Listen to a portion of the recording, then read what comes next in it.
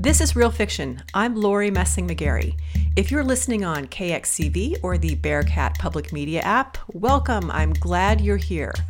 On Real Fiction, I speak with authors, journalists, and changemakers. I'm looking for overlooked stories. And all Real Fiction guests have something in common. They are grappling with issues, with ethical gray areas, and no easy solutions. All Real Fiction episodes are available on KXCV's public media app and wherever you get your podcasts. You can also find episodes on realfictionradio.com. I have guest profiles and more information about each episode. I'll be back in a moment with today's guest.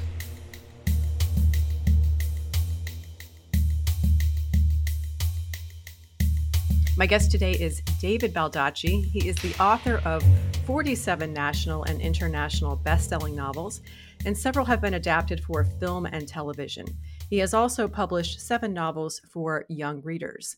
What you may not know is that the Baldacci family established the Wish You Well Foundation, which supports family and adult literacy programs in the United States. This foundation has assisted hundreds of organizations in this effort. David Baldacci is one of the great plot artists working today. His latest novel is Simply Lies, and I don't think fans will be disappointed by this one. David Baldacci, welcome to Real Fiction. Great. It's wonderful to be here. Thank you.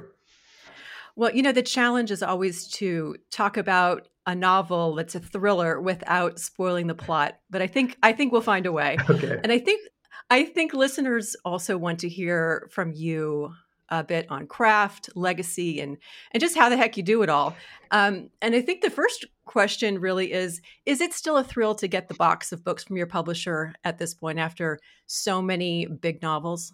It is. I mean, I spent years on the other side of the glass looking in, wondering if I ever was going to get a break, if anybody would ever read any of my stuff other than my close personal friends or family.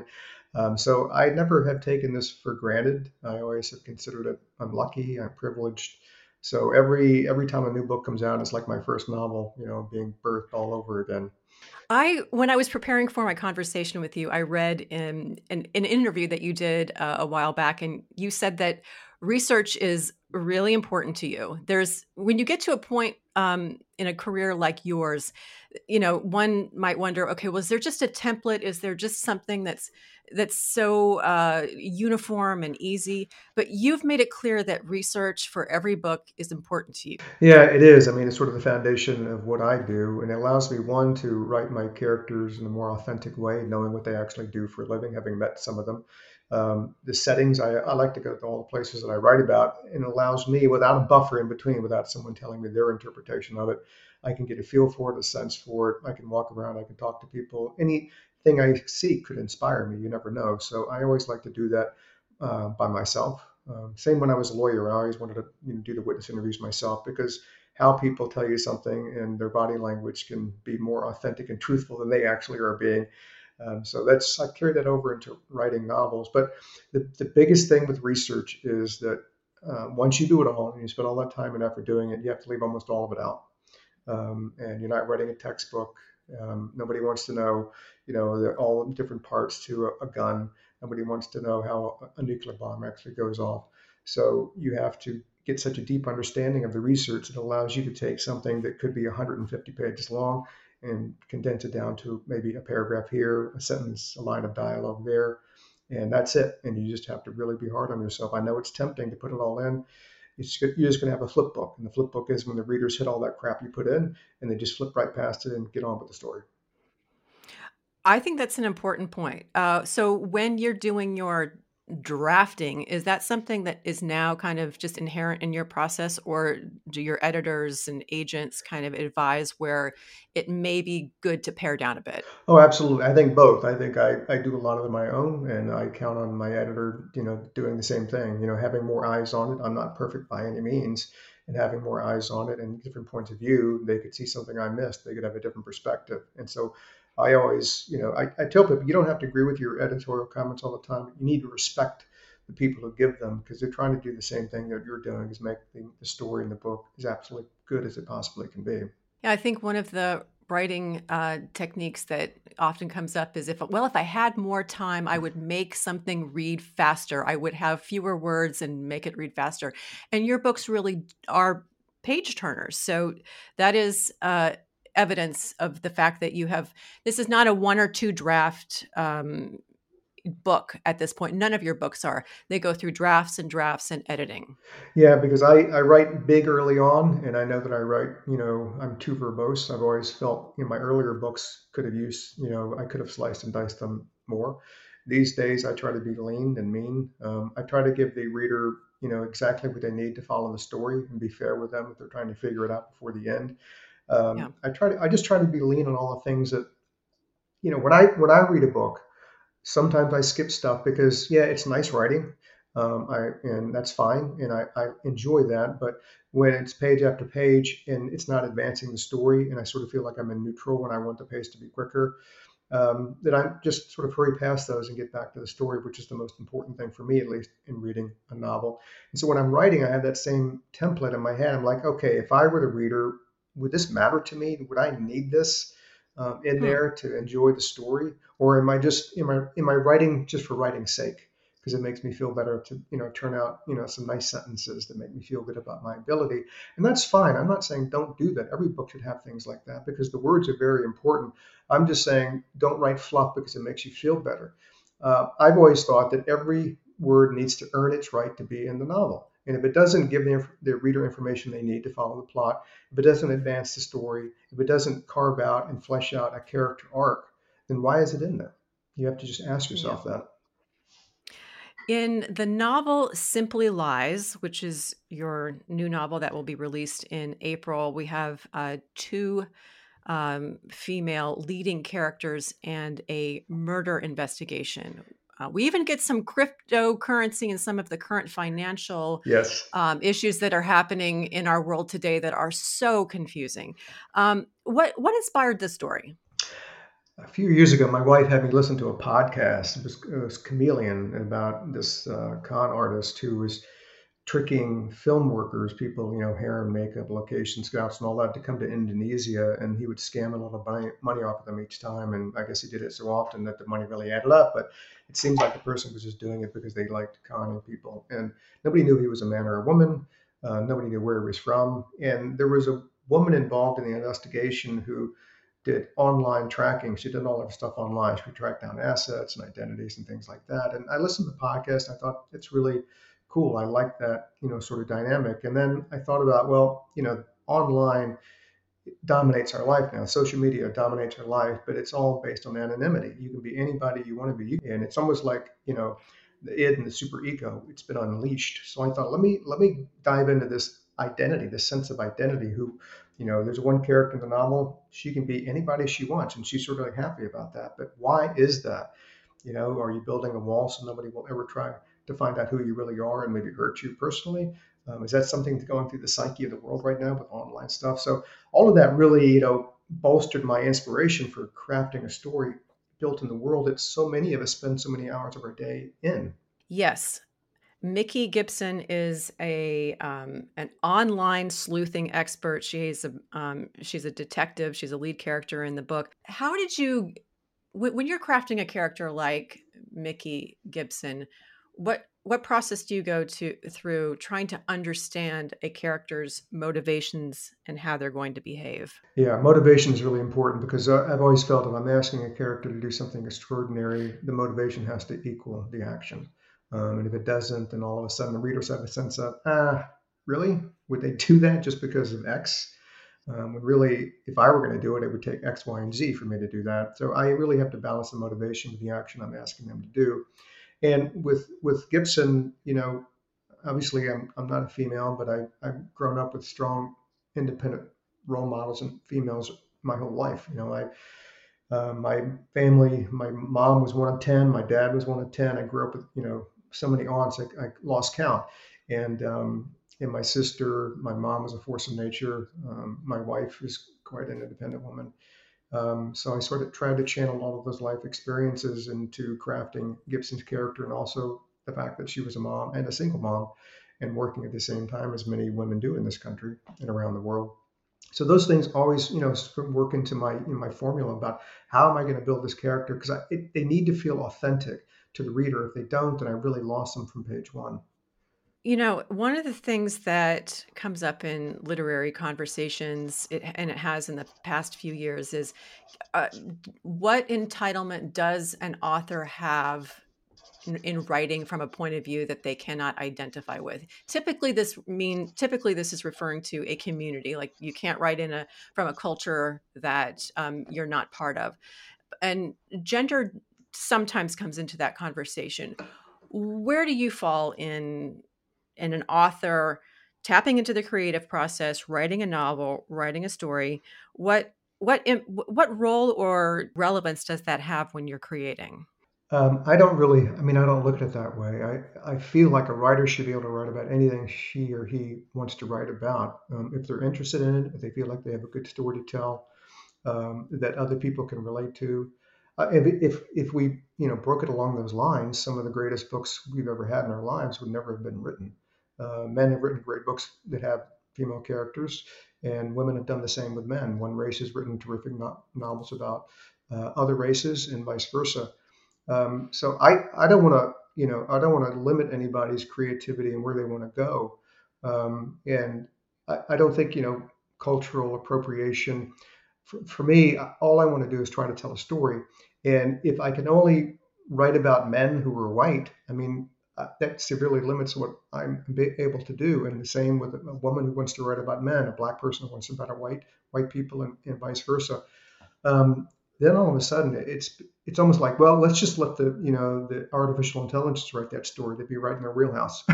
They could probably do a really good job with that, and just keep right in this narrow lane. But books are supposed to be, break outside of norms, break outside of the lane. It's supposed to make people uncomfortable. I can't tell you how furious I am about all these laws being across the country where kids should not read books that make them uncomfortable. Books are supposed to make you uncomfortable. It's the reason they're written. And books can change things not by being vanilla, but by being many different colors. So I would say to any writer, if you want to write about something, write about it. It includes lots of people that don't look like you, or act like you, or think like you. Who cares, right? That is something that I really enjoy talking to guests about, how it relates to the creative process and what you're tapping into. But in your answer there, you anticipated something I really want to ask you about. Not long ago, I was sitting in the lobby on a university campus, and I heard someone say something to this effect: "Well, I used to read science fiction novels. I like the plotting, but I suppose I could just go into Chat GPT and just create my own plot." And I Yeah. thought, what bothered me was the casual tone of that statement. And then I thought, well, I'm going to have David Baldacci on the program in a couple of days. You are one of the great plot artists of our time. And, the threat of a Chat GPT and artificial intelligence really comes down to, are we going to be able, as a community, as a society, to write if we're allowing technology to just take over? Have you thought about what things like Chat GPT mean for writing? What it might mean for instructors, educators, to actually create a writing assignment, knowing that they can go home and get on something like Chat GPT and bang out an essay? Yeah, I've thought deeply about that.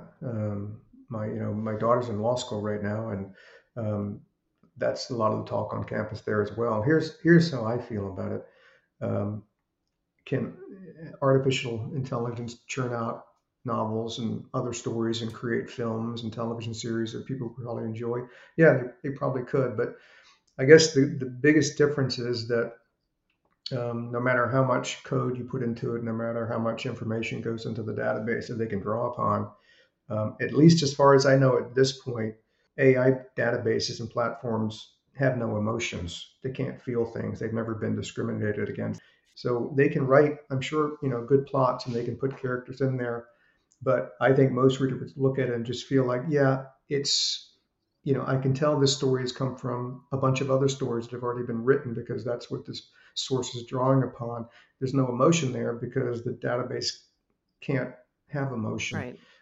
So I think that's a difference. But I look, even beyond the stories and all that. I mean, we've seen this. Movies have been made about this. Books have been written about this. Television series. When you make the robots smarter than you are and stronger than you are, at some point, are they just going to say, you know what, we should be at the top of the heap, not these people who are far less than we are. So let's just take over. I see these robots, that weigh 200 pounds lifting a car, and then you're going to put a brain in them that might allow them to want to take over and take control. That's seems ridiculous to me. I think we need to have a pause on this and say, look, I understand there's lots of money to be made by this, but at the end of the day, if the robots take over the world, which sounds stupid, I understand, but not so stupid when you're looking at all of a sudden, during COVID, so many companies have now turned to automation. So Amazon and their warehouses aren't hiring anybody to do the warehouses anymore because they have robots running around doing it far faster and cheaper. They don't get sick. They don't take vacation days.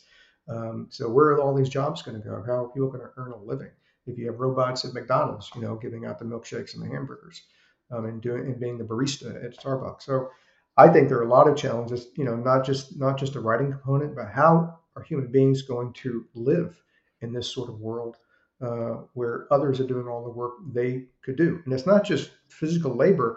I mean, law firms are becoming automated, and they're firing paralegals and attorneys left and right because and accountants the same, because the robots can do the information far faster and more accurately than people can. So I would say to all the entrepreneurs out there and all the business owners, yeah, it sounds like a really great way to make a lot of money. Um, but keep this in mind: if nobody has a job, how are they going to buy your stuff? Yes, very well said. And this is one of the great issues of our day. Many of the tech leaders have actually just in the past few days called for a pause on artificial intelligence so we can better understand the ethical limits of what needs to be put in place. And, I think there's a growing body of neuroscience that speaks to the benefits of the creative process. And I was thinking as I was reading your book, how well and intricately plotted it is. So let me get back to the book. Remind listeners that my guest is the great David Baldacci. We're speaking about his new novel, Simply Lies. What makes a thriller? What makes a great thriller? Um, big scenes where there's some action going on and people's lives are in jeopardy and there's a lot at stake. And for me, the big scenes have always been relatively easy to write because the adrenaline is flowing. I've thought them through. And what I do with the big scenes is, particularly if it involves violence, is that I slow everything down. Because I've always felt like if you're going to injure someone or kill someone on the pages, you have to show the respect that sort of Hmm. sacrifice deserves. I always give this example. In 1992, there was a Western that came out called Unforgiven with Clint Eastwood. And even though it was many, many, many years ago, I remember the scene vividly. And Eastwood had shot somebody, another, Western guy at a distance, shot him in the belly. So the guy was going to die. He was just slowly bleeding out. And Eastwood held on that scene for, I don't know, 7 or 8 minutes in the film. They were just talking to each other. This guy slowly dying. There was nothing to be done. And I remembered it because he could have just shot the guy and run off. It could have been a Tom Cruise where he beats up 9 guys and kills them all and just goes, and it takes like 11 seconds, right? And people forget about it. But I remember that scene because Eastwood slowed everything down. And I try to do that. I wanted people to see the pain. I want to see that it hurts. I want to see that even when you win a fight, you're also injured. You're scared. Nothing's perfect about it. It's often chaotic. Then that's the big scenes. The little scenes, even in a thriller, maybe more importantly in a thriller, the human scenes have to be spot on because that allows me as a writer to connect on a visceral level with the reader. I can't do that with the action scenes. I can't do that with the plot alone. They have to feel for the characters, either root for them or against them. They have to feel their pain. They have to feel their anguish and sadness. And to do that, the small, intimate scenes are very difficult to write. They are absolutely critical if you want this book to really resonate with the readers. I've never heard it described quite that way. Slow it down. And as you were describing that, I'm remembering a scene in the book. The lead character, there's a post-it note on her computer, and it said, "Sweat the." I think it said, "Sweat the small details, and the everything. The big effort will take care Of of itself." itself, yeah. So that's really it, right? You're sweating the small stuff when you're writing every detail of the scenes. And then by the time you get to the end, it's sort of all there. It is. I mean, you got to have some resolution. I'm not saying that every plot point needs to be neatly tied with a bow. I'm just saying that the major things that you put into motion during the course of the novel, there has to be some resolution to them. It doesn't have to be neat or pretty or clean because life is not like that. In fact, the more it mirrors real life, the better it will be, and the more authentically it will resonate with the reader. But yeah, the small details are the ones that I agonize over and do Hmm. draft after Yeah. draft after draft because that's the humanity in a novel, and the humanity is always difficult because it's an always moving target, and that's why I don't think I'm not saying I don't fear the AI stuff and what they can do. My son actually, he was the first one that when Chat GPT came out, the day it came out, he said, "Dad, come here." So he brought me over and he said he typed in the thing, press, write a plot like a David Baldacci novel. And it's like one, two, three, and there was like a page.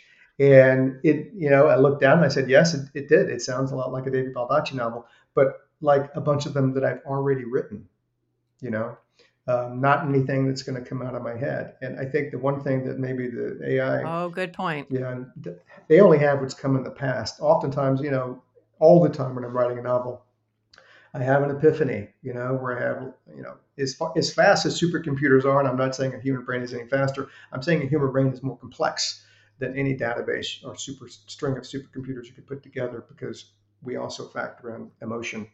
Epiphanies happen all the time when I'm writing, where I look at a million different details in my head, and I'm juggling all these balls, and all of a sudden, two balls in the outer solar system, what I'm trying to build here, collide and hit and send a message back to me. It only happens one time, but it happened that Mm. time. So that's the difference. Yeah, I think that's a really key point, and that just made me think of something, not related directly to that last question, but have you ever had a situation where you've seen someone, out in the wild reading one of your novels, just on a park bench or on the beach, wherever, and you kind of observe how they're responding to the book, or maybe they don't know who you are in person, and you've asked them what they thought of the book? Have you ever had just kind of a how do you say, an incognito exchange with any of your readers to see how they're reacting to your novels? I have. Yes, I have. I mean, I've written so many books now and I travel so much. It's very rare. I can't remember the last time I was on a plane where I didn't see someone reading one of my books or on a train, or I was at a hotel for an event in Naples a few days ago and I got into an elevator with a dad and a little girl, and dad had one of my books he was reading. And he looked up and he was like, "Oh, and first his little girl said, I had in my suitcase." She goes, "Where are you going?" And I said, "Oh, I'm going home." And she goes, "Okay." And then the dad said, "I'm loving this book, Mr. Baldacci. It's terrific. I mean, I'm really, resonating. Everything is just clicking in this novel." And the little girl said, "David Baldacci, who is that?" And I said, "That's me." And she said, "I've never heard of you. I don't know who this person is, Dad. Who is this person?" And but I've also watched people from afar because I usually my rule is if I see you reading one of my books, I'm not going to come up to you because I don't want to have that exchange. I don't want to make you uncomfortable if you're not liking it, or even if you are liking it. I don't want to invade your privacy. I've always felt like, okay, sometimes it happens where they just keep reading the whole time I'm watching. They keep turning the pages. Sometimes, they read a couple of pages and they put the book down and they go do something else. And I'm like, should I feel bad about that? Should I feel good about that? You know, maybe I should be happy they have one of my books and are reading it at all. So there you go. Well, I don't think I've ever been in an Airbnb or a hotel wherever they have a little library, and I have not seen one of your books on the shelf. So that made me think about, okay, we've got an author with 47 huge books floating in so many languages all over the world.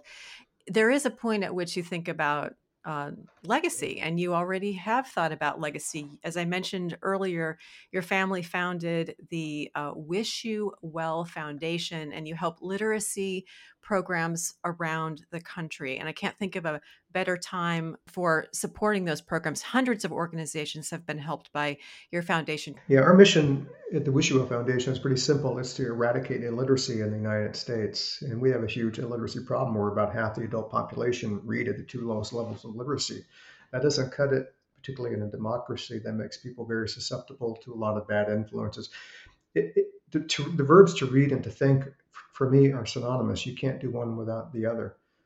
So we live in an information society where we're flooded with information and disinformation every second of every day. If you don't have something to fight back against that, where you can process this information to determine what's true and what's not true, what is just made up to influence you in a negative way or not, then you're not going to be able to survive this onslaught. And what happens then? Well, you go to the voting booth and you make poor decisions, and then the country is led by people who don't have the best interests of America in mind.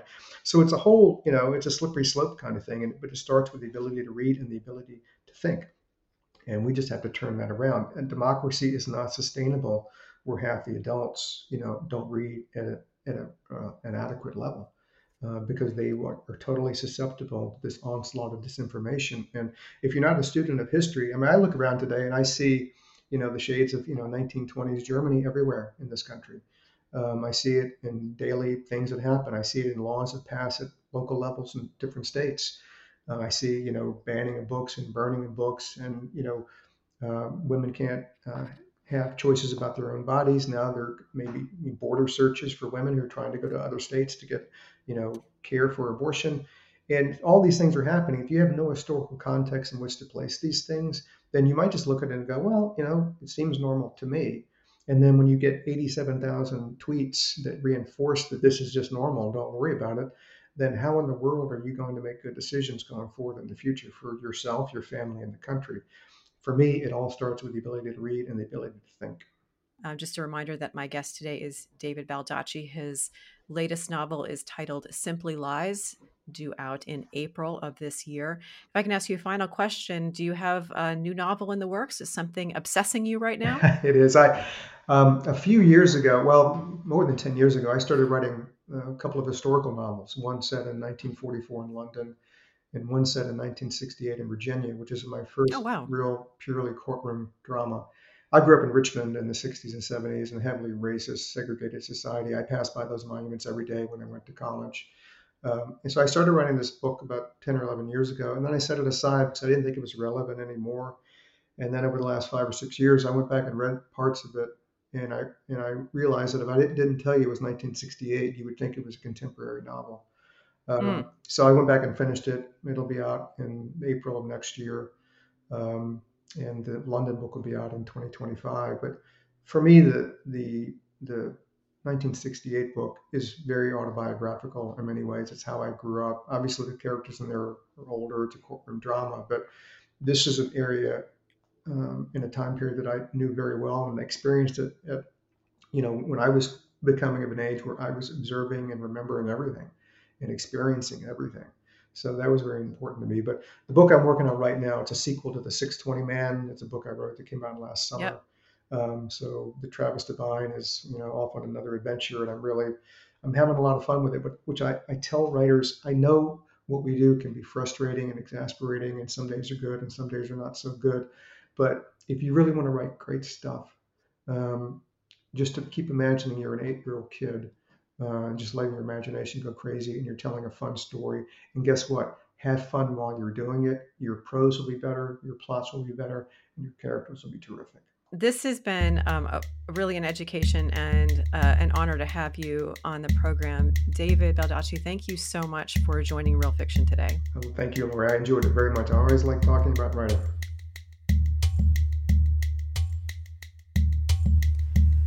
This is Real Fiction. I'm Lori Messing McGarry.